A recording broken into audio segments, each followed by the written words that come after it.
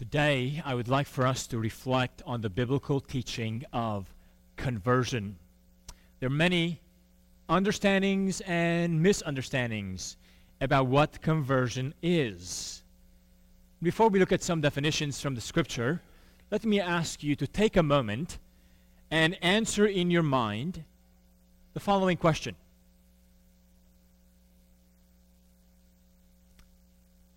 What is conversion to you? When you hear the word conversion, what does it mean to you?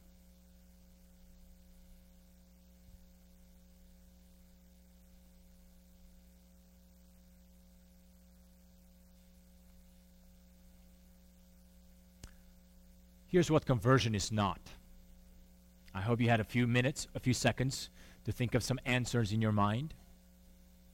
Here's what conversion is not. It is not a change of religion. It is not a change of denominations. It is not even a change of behavior, such as starting to go to church or trying to do good things. Conversion is not even, and those of you who are Baptists will like this one. Conversion is not even walking down the aisle or praying the sinner's prayer. Conversion is not merely a decision you make. So, what is then conversion? Well, today I would like for us to reflect on the biblical teaching of conversion. This sermon is a quasi-topical sermon. For those of you who are visiting us this morning, our regular diet of sermons at Park Hills are expositional sermons, meaning that we go through a book of the Bible. And we just spent about 15 weeks going through the book of 1 Timothy, and next week we will finish it off. It'll be our last sermon next week on the book of Timothy. But today I would like for us to reflect on the meaning of conversion. Conversion has two significant parts: response and regeneration. Response and regeneration. Before we look at Scripture, let's look at our response to the gospel. Because most of the time when we think of conversion, we think of that which we see. Namely, our response to the gospel. And that is certainly a significant part of conversion. Our response of repentance and faith. Wayne Grudem actually defines conversion in his systematic theology in the following way. Conversion is our willing response to the gospel call, in which we sincerely repent of sins and place our trust in Christ for our salvation.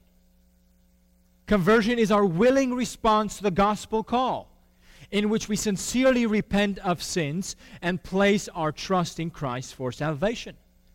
And this is true that when we look at how the gospel calls us to respond, it has these two emphases, these two acts: a turning away from our sin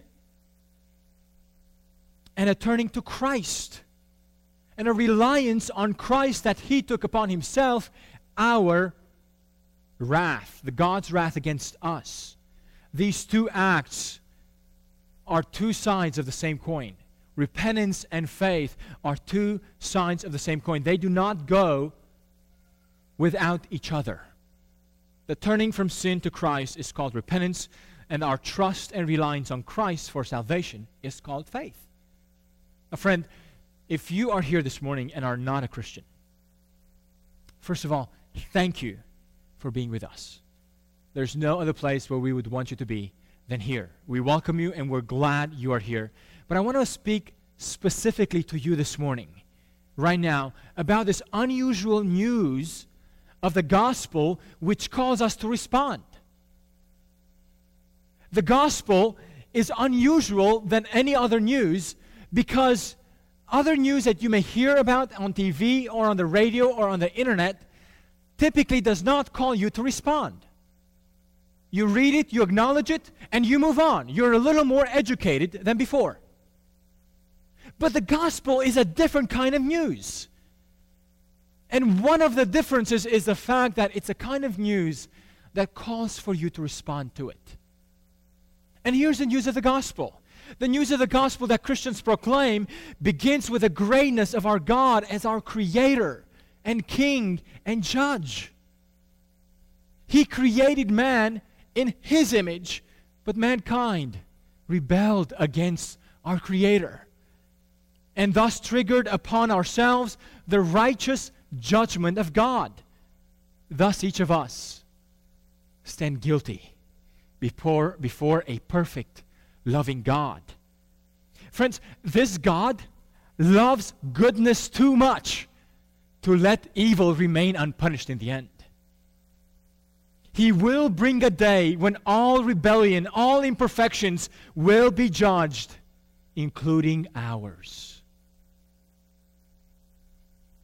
But God's love for us was also displayed in providing a substitute that would be judged in our place, so that God's wrath against our rebellion would be poured out not on us, but on Christ, on His only begotten Son. Jesus died on the cross to take away our sins, and He was resurrected from the dead to prove that He overcame evil, death, and Satan, and He did all that on our behalf.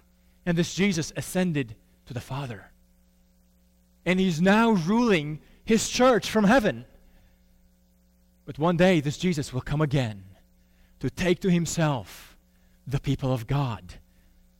This good news, however, dear friends, is only good if you respond to it by repentance and faith. The Bible tells us that only those who acknowledge their guilt, their rebellion, their sins, their idols, and turn away from them, and believe in Jesus as the only salvation, only those who make this public profession of their faith and repentance, like DJ did earlier, only they will belong to the people of God. Only they will be saved. Friend, if you're hearing this news right now, I want to encourage you, believe it and respond to it. I want to encourage you to believe that God is our only Creator, King, and Judge. Believe that we have rebelled against God and deserve God's righteous judgment. Believe that Jesus has taken upon Himself God's wrath on our behalf. And by responding in faith and repentance, we too can have our sins forgiven and be restored to God. If you'd like to respond to this news, I encourage you at the end of the service, talk to one of the people around you. Or if you have any questions, come and talk to me at the end of the service. I would love to talk to you about what it means to respond to this news of the gospel. For those of us who have been Christ followers for a while, we have seen people experience this turn to Christ, as we have heard TJ do it today. We often call this turn to Christ, this response, we call it conversion. And it's right. But we must be very cautious of not concluding that conversion is simply a decision. Conversion certainly involves our decision to repent and believe the gospel, but conversion is not merely a decision. There are many Christians who make decisions for Christ who have not been converted. There are many Christians who have made decisions for Christ who have not been converted. Such people may have even become members of churches, but remain unconverted. They may even have been taught to be sure of their salvation, but remained unconverted. And I want to talk to you today about a man who expected to be qualified to see the kingdom of God. Yet he was surprised to hear Jesus' words about true conversion. Would you open Scripture to John chapter 3? We're reading from verse 1 to verse 11. John chapter 3. Verse 1 to 11. If you're using one of the Bibles provided in a chair in front of you, you may find this passage on page number 921. Let's read together God's word for us. Now there was a man of the Pharisees named Nicodemus, a member of the Jewish ruling council. He came to Jesus at night and said, "Rabbi, we know that you are a teacher who has come from God, for no one could perform the miraculous signs you are doing if God was not with him." In reply, Jesus declared, "I tell you the truth. No one can see the kingdom of God unless he's born again." "How can a man be born when he is old?" Nicodemus asked. "Surely he cannot enter a second time into his mother's womb to be born." Jesus answered, "I tell you the truth. No one can enter the kingdom of God unless he's born of water and the Spirit. Flesh gives birth to flesh, but the Spirit gives birth to spirit. You should not be surprised at my saying, 'You must be born again.' The wind blows wherever it pleases. You hear its sound, but you cannot tell where it comes from or where it is going. So it is with everyone born of the Spirit." "How can this be?" Nicodemus asked. "You are Israel's teacher," said Jesus, "and do you not understand these things? I tell you the truth. We speak of what we know, and we testify to what we have seen. But still, you people do not accept our testimony." Amen. This is the word of the Lord for us, for our hearts. This morning, let's pray and ask the Spirit of God to give us wisdom to understand it. Lord, we believe that you are among us right now through your Holy Spirit. We ask that you would today bring new life and new birth to any hearer who does not have it. We ask you, O Sovereign Lord, to bring life to those still dead in their sins. For the glory of Christ we pray, and for his name. Amen. Well, as we look at this text, I have 3 headings that will guide our study into God's Word. But before we look at them, please notice a phrase that appears 3 times in Jesus' response. Notice the phrase, "I tell you the truth." 3 times. Verse 3, verse 5, verse 11. I tell you the truth. I tell you the truth. I tell you the truth. This is how Jesus wants us to hear this message. Now let's look at the points Jesus makes. The first point is this: the necessity of a new birth. The necessity of a new birth. Jesus is approached by a member of the Jewish council. For those of you not familiar with the Bible very much, this was a Pharisee. This was a ruling priest. This was like a priest of priests. This was a high-level spiritual leader in the nation of Israel. And this man comes to Jesus at night. And he knows a few good things about Jesus. Look at verse 2. He comes to Jesus and says, "Rabbi, we know you are a teacher who has come from God.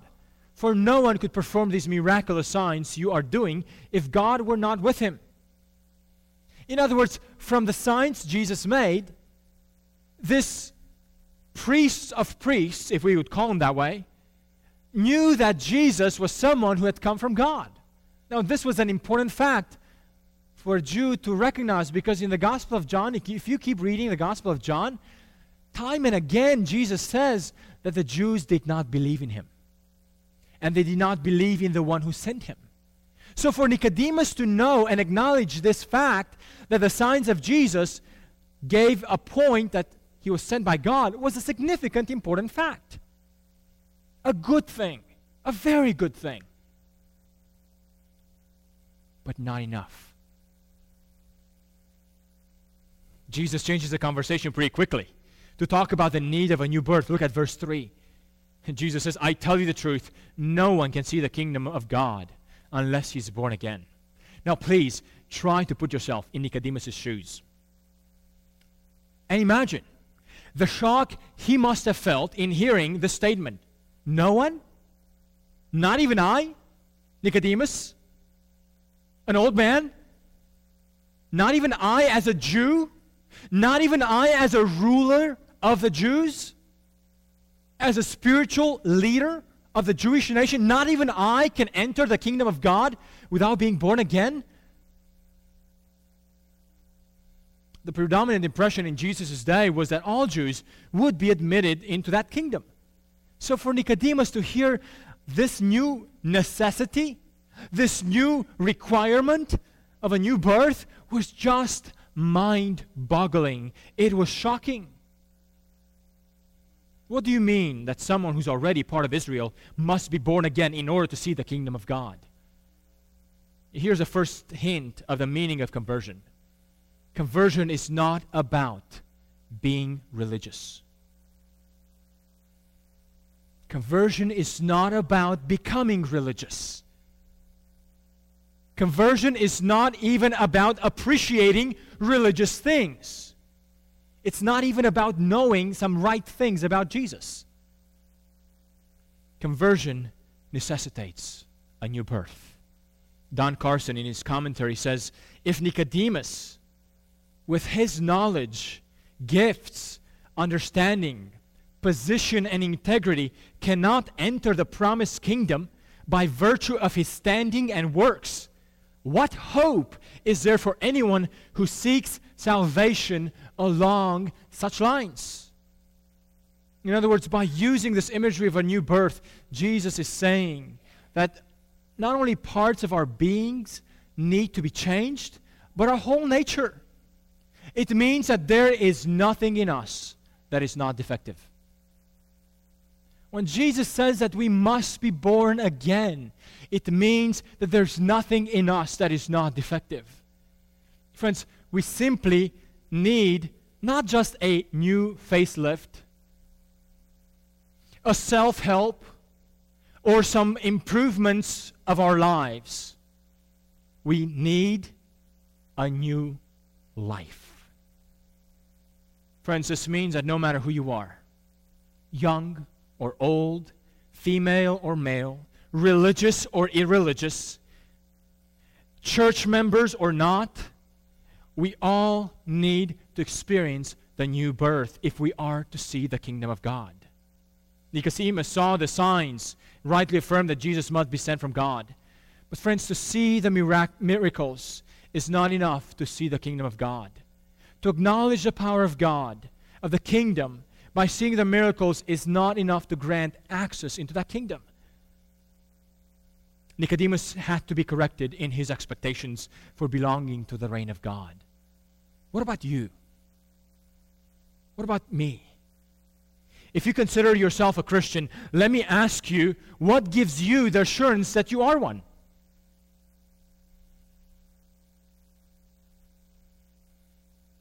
Are you taking pride in how long you've been a religious person? Are you taking pride in you belonging to a certain denomination or a certain church? Are you taking pride in your moral accomplishments? Baptists, I'm going to speak to you right now. Are you taking pride in the fact that you have made the decision for Christ a long time ago? Or that you pray the sinner's prayer? Or that you know a lot of Bible stuff? I hear this quite often. I just know a lot of Bible stuff. I must be saved. No. Nicodemus knew some good things about Jesus, but it was not enough. That's why, friends, we must examine what exactly gives confidence to us, to our hearts, that we're saved. Charles Spurgeon, said the following, a wonderful quote. There's a great difference between presumption and full assurance. There's a great difference between presumption and full assurance. Full assurance is reasonable. It is based on solid ground. Presumption takes for granted and with brazen face pronounces that to be its own, which it has no right to whatsoever. Be aware, I pray, of presuming that you are saved. If with your heart you trust in Jesus, then you're saved. But if you merely say, I trust in Jesus, it does not save you. If your heart is renewed, if you shall hate the things that once you loved, and love the things that once you hated, if you have really repented, if there be a thorough change of mind in you, if you be born again, then you have reason to rejoice. But if there is no vital change, no inward godliness, if there be no love of God, of prayer, or no work of the Holy Spirit, then your saying, I am saved, is but thine own assertion. And it may delude, but it will never deliver you. Charles Spurgeon reminds us to be careful that our confidence and our assurance of salvation is not just a superficial presumption, but we truly have the assurance that the Holy Spirit creates in us. In other words, friends, conversion is not simply a decision for Christ. It's not membership in a church. It's not simply doing good moral deeds. Conversion goes way deeper than these outward signs. Conversion is a change in our most inner being, a change of heart, a change of nature. You know why?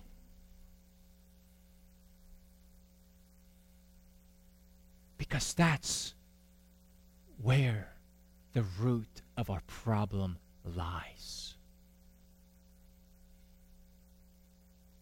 Our problem is not our outward behavior.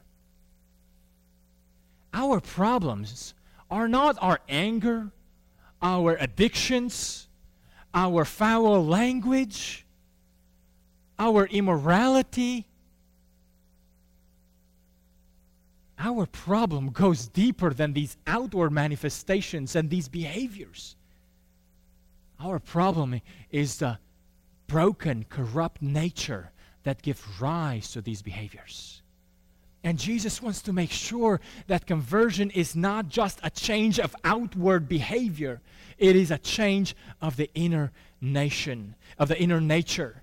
Because our fundamental problem is our corrupt nature that cannot and will not submit itself to God's reign.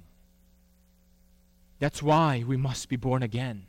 And the Greek word for again also means from above. In other words, we need a new nature from a different realm.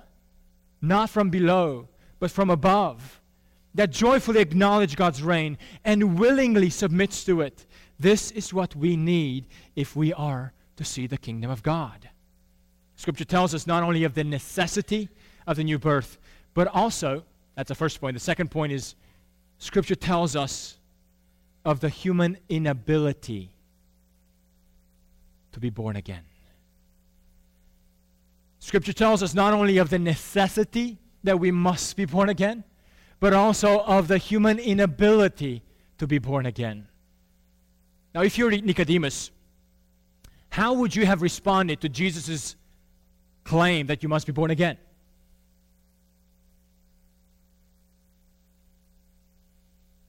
What do you mean? Jesus, like many of us, probably did not get it.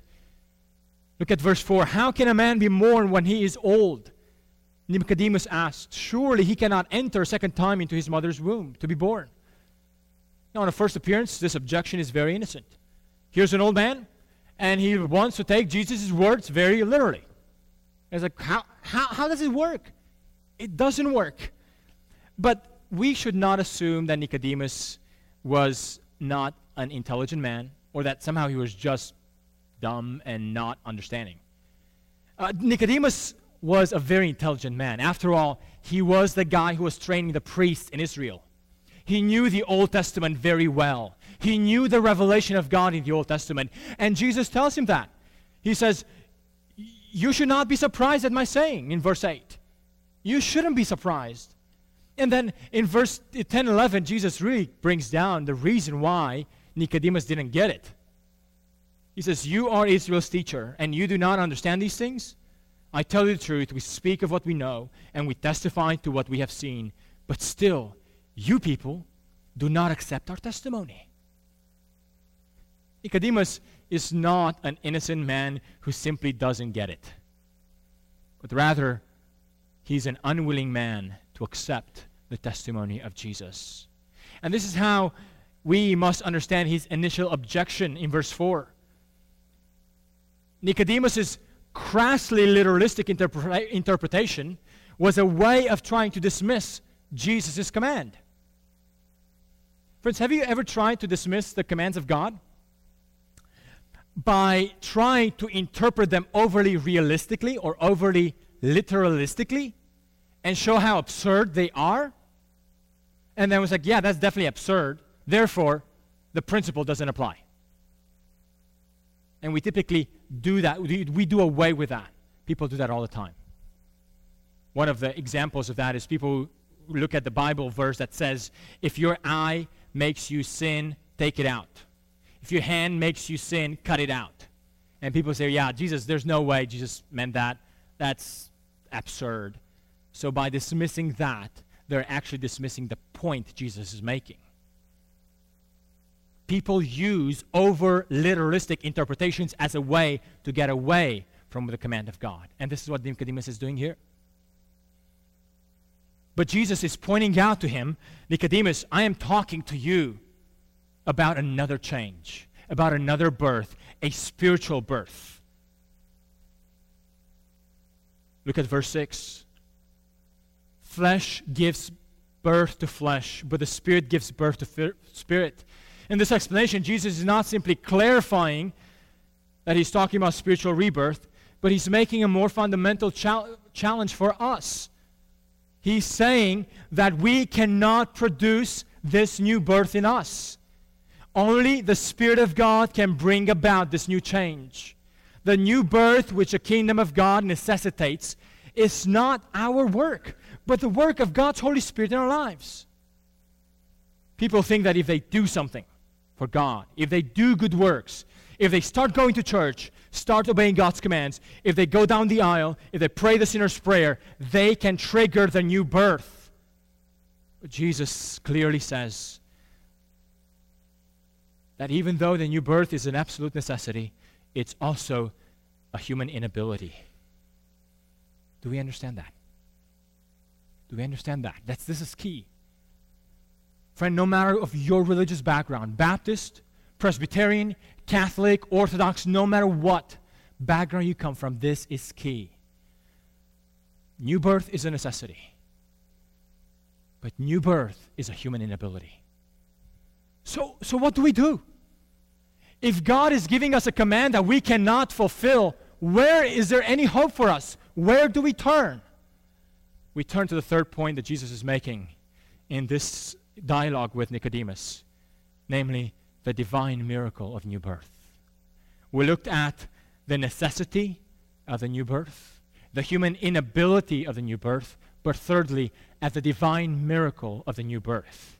Our only hope is the promise of God's word, that the new birth is a divine miracle brought about by the Spirit of God in our lives whenever His word is proclaimed faithfully and plainly. Look at verse 5. When Nicodemus says, how can this be? It's impossible for a man to go back and be born again. And Jesus gives the following answer to Nicodemus. I tell you the truth, no one can enter the kingdom of God unless he's born of water and spirit. Now earlier when Jesus said to Nicodemus, no one can see the kingdom of God unless he's born again or born from above. Now, the second time, Jesus says to Nicodemus, unless he is born of water and Spirit. Now, some people think that the water Jesus is talking about is this water of baptism.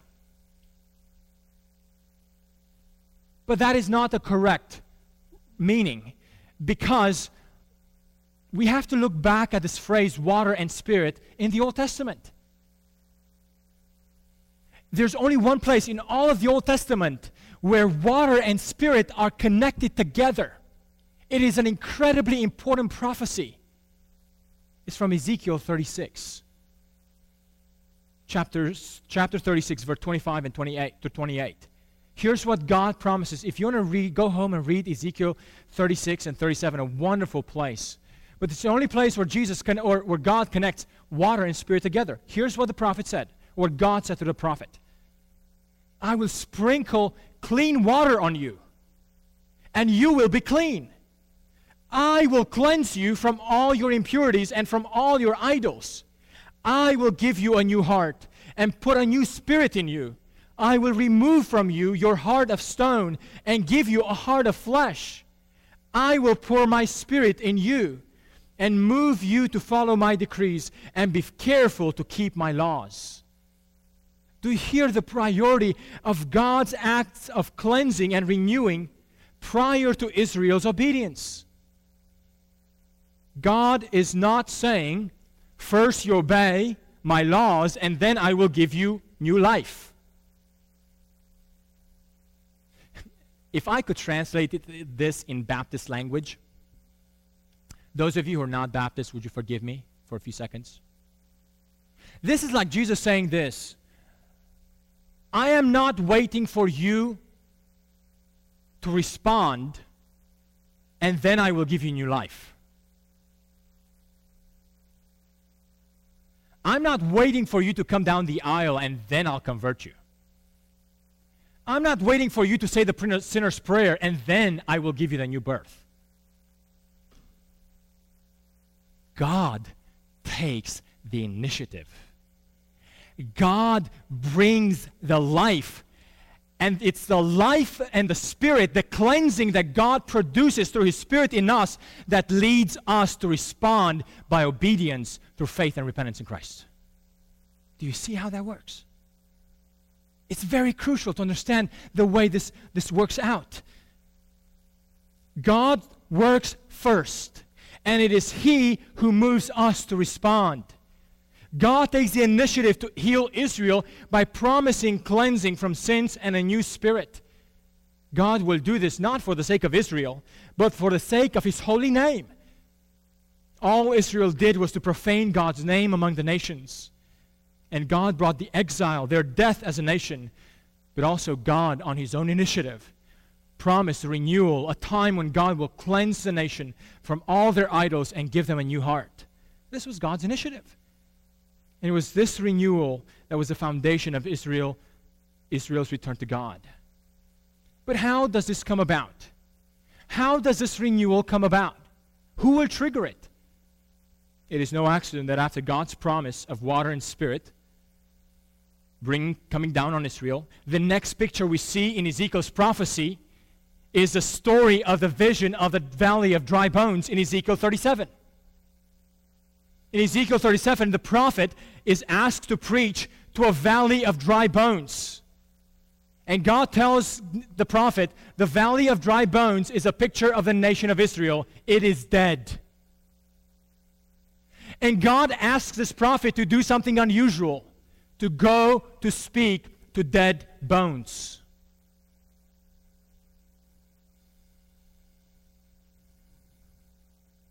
And the prophet does. And it is through that speaking to dead bones that the prophet sees the Spirit of God coming and bringing new life to these bones. Just a few weeks ago, I heard an illustration of a professor in seminary who was teaching a class on how to preach, how to do sermons. And the assignment at the end of the semester was the professor asked each of the students to prepare a sermon according to how he taught them. And he told them, I will take you to one of the greatest audiences you will ever get to preach before. Prepare the best sermon you can. So the final day came. The students prepared the sermon. They got together to the classroom. The professor got them in a car, got them out of the campus, drove to town, and parked the car in a graveyard. Got the students out of the car and said, now start preaching. This is going to be your greatest audience. How do you preach to dead people?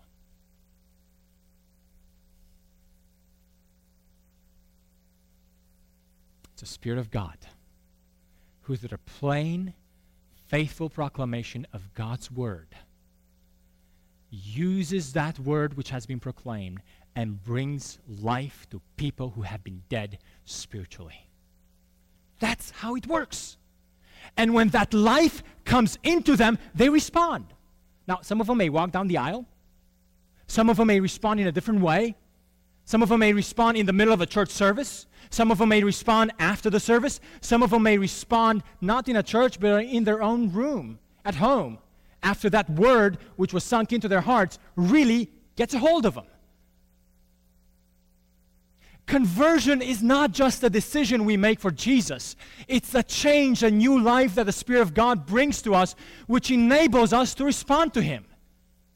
That's how it works. It is through the plain and faithful proclamation of God's Word that the Spirit creates the new birth in those who hear it. 1 Peter 1:23, for you have been born again, not of perishable seed, but of imperishable seed, through the living and enduring Word of God. Romans 10:17 says, faith comes from hearing the message. And it's through the plain hearing the gospel that the Spirit of God works regeneration in us, washing us of our sins and producing faith in us. It is not our creativity, our methods that bring life to God's people. It's not by doing drama or musicals or anything else. Please don't understand, I'm not against doing these other things. I am, however, concerned that we live in a day when people place more confidence in the artistic production of our programs than in the power of God's Word to bring life to His people. What if we spend more energy and more time interceding before God for people's salvation than be consumed with a perfect presentation of our services and programs? This divine miracle of new birth is not only God's work, it's a mysterious work. Jesus compares it with the wind. Look at verse 8. The wind blows wherever it pleases. You hear its sound, but you cannot tell where it's coming from or where it's going. So it is with everyone born of the Spirit. Now, Jesus is drawing this analogy between the Spirit's work and the wind. And the point is that the wind can neither be controlled nor understood. Where it starts, where it goes. Now, this is Jesus speaking when the scientific ways of meteorology were not really known. The point is, just because the wind was not understood in its origins or destination does not mean that people could not see its effects. We cannot control the wind nor understand the wind, but that does not mean that we cannot witness its power. And the same goes for the Spirit's work. His effects in our lives are undeniable and unmistakable, even if we cannot fully understand how He works in us. How does this analogy between the wind and the Spirit help us understand the new birth? Just as Ezekiel saw the Spirit of God bring life to dead bones, even though Ezekiel didn't know where the Spirit was coming from and where it's going, all he was able to see was a physical manifestation of that new change through the life that was brought in these people. Friends, just because the Spirit of God is mysterious and works mysteriously in us, we should not assume that its effects are not clear and visible. The effects are quite clear and are quite visible. And you may ask, what are the effects? The effects are simply this: repentance and faith. A life of repentance and a life of faith. Not just a decision, not just a one-time deal, an ongoing life of repentance and faith. We must clarify that without the visible effects of repentance and faith, there is no sign of genuine new birth. So people must turn away from their sins. They must rely on Christ for their salvation. They must repent and believe. yet their response is part of God's mysterious work in their lives. All of this brings us to some final conclusions. A few implications for us. If the new birth is a necessity, if it is a human inability, but if it's God's miraculous work, what does this mean for us? Friends, it means that we will understand conversion not as a decision, but primarily as a change of nature. We will understand conversion as a change of nature brought about by the Spirit of God, and therefore when we understand this, we will be weary. Listen to this. We will be weary of assuming that outward response necessarily means inward change. We will not equate automatically or superficially the outward response of a decision by the inward change that is required. And we will be careful to examine and see and look for evidences of God's Spirit of a changed nature, not just a superficial profession of words. It also means that we will find our assurance for being a child of God not by looking back to a decision we've made for Christ a long time ago, but by looking in the present to a life that has been changed now, and it's being changed and continues to walk with God in ongoing repentance and faith. And it finally implies that if we understand conversion as a change brought in us by God, there will be less self-confidence in us and more humility in our walk with God in our life as a church. When we struggle with pride, we must be reminded of God's total act of bringing us to life by His grace alone, not by our effort and not by our decision. Friends, this text encourages us to examine our view of conversion. I want to ask you this morning, you've heard that new birth is a necessity. It's an inability, human inability, but it's God's miraculous grace, God's miraculous work in your life. Have you experienced it? If you're not sure about it, it is better for you not to presume that you have than to presume it and then to be surprised on the judgment day of the last day of judgment that you have not been saved. If you have questions about this, I encourage you to talk to someone. Talk to someone that brought you to church today, or talk to me at the end of the service or one of our deacons. But do not presume easily and lightly that you have been saved. I pray that God will create this new change in us, and that we together will be a display of God's conversion in our lives, of God's glory, of God's gospel, as we together live a life of a new birth. Let us pray.